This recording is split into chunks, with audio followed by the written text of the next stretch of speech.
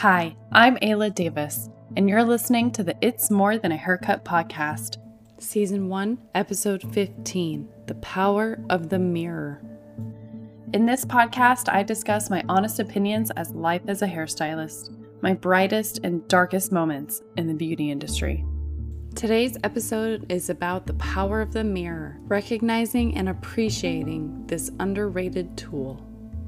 If we have not hung out before and you don't know much about me, I'm Ayla Davis. I'm a hairstylist in Stockton, California. I have a salon suite located at Suite 15 inside of Pomp Suites, Lincoln Center. I love making people look and feel beautiful through cuts, color, and extensions. I have been doing hair professionally for over 17 years. I started beauty school in 2004. The hardest lesson I've learned in my years of experience as a hairstylist is that the weight of the relationships we build with our clients can build us up, and it can also tear us down. Our own confidence is challenged every day while we work tirelessly to improve the confidence of others. So today I want to talk about the mirror. And you might be saying, why? Why are we talking about a mirror? But really, a mirror is so important to a hairstylist. It's so important to an appointment. It's a very under-recognized tool that we use. I feel like I've always had a very special, intimate relationship with the mirror. But when you think back, before what we know as a mirror, humans didn't really have a form, a way to view themselves. We had no real connection with our identity to our looks, except through maybe bodies of water, lakes, or a cup or a bowl. But looking at yourself was difficult. I can only imagine what that time would have been like.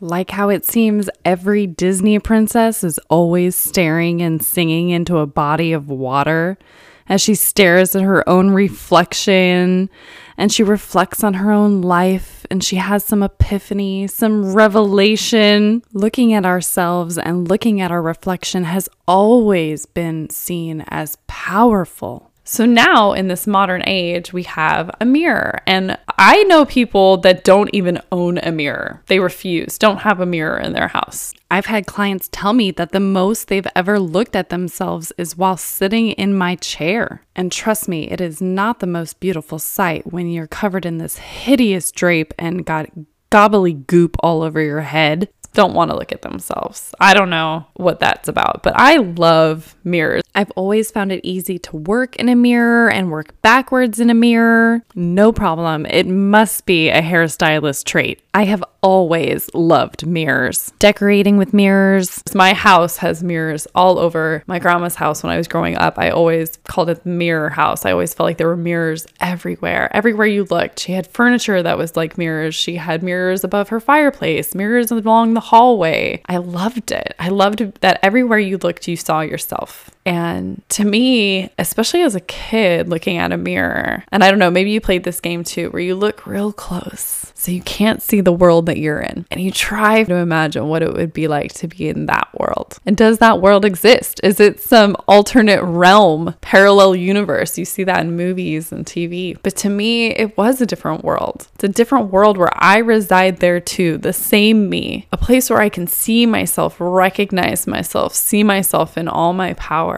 I don't see mirrors as a negative. I see mirrors as a positive, a reminder that we exist in these bodies and who we are. And my job as a hairstylist is to make the people that sit in my chair look in the mirror and feel better about themselves. So the mirror is powerful. It's an amazing tool. Now, one thing I think is interesting about the mirrors that we know is that mirrors aren't actually a true, they're a true reflection. It's a mirrored image. It is not actually what we look like. As human beings, we are most often pretty asymmetrical creatures. I know I definitely have, one eyebrow lower than the other. I have one side of my hair has drastically more hair than the other side. If you look at my nose from one angle, it's a little more slanted. The other angle has a little more of a bump. We're all different. We're all unique. Now, I did get a nose job when I was in my early 20s, and I'll have to go more into detail about plastic surgery eventually. The plastic surgeon handed me, I think he called it I can't remember, a two-way mirror. No, not a two-way mirror. It's not like you could like see through it, but it was basically a mirror of a mirror. And it was to show you what someone else standing in front of you would look at and see, the real you, not the typical mirrors we have otherwise. It was this weird little funky contraption. And I was blown away. Who is that? That's me? Now, at the time, I was there for a nose job. We were talking about asymmetry of the nose. And I was looking at a whole new nose, a whole new person. And I was seeing things I hadn't seen before. And I did see things a little differently and ended up, I'm very happy with the nose that I have now. But that was such an amazing experience. And I've still to this day, I want to find one and purchase one. It's a little scary. I don't know. Maybe I don't want to have it. But to see what you really look like, that's a powerful, powerful moment. How other people view you. Now, it is true that some mirrors are more flattering than others. This can be based off of the placement or the lighting. In every salon I have ever worked at, it is crucial for me that the lighting at the mirror hits you straight on, not from above.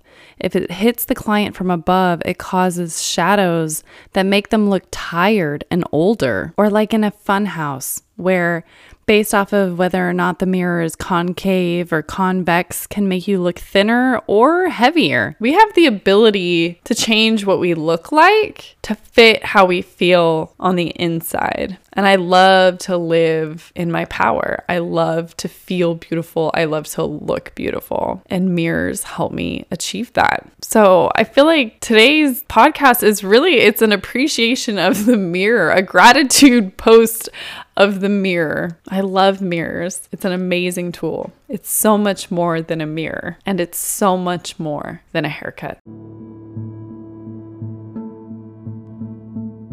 As always, remember, it's more than a haircut. It is so, so much more.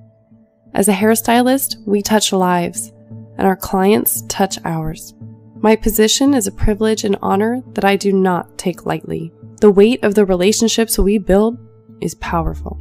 We go above and beyond to provide support for other people, but there is very little support available for us.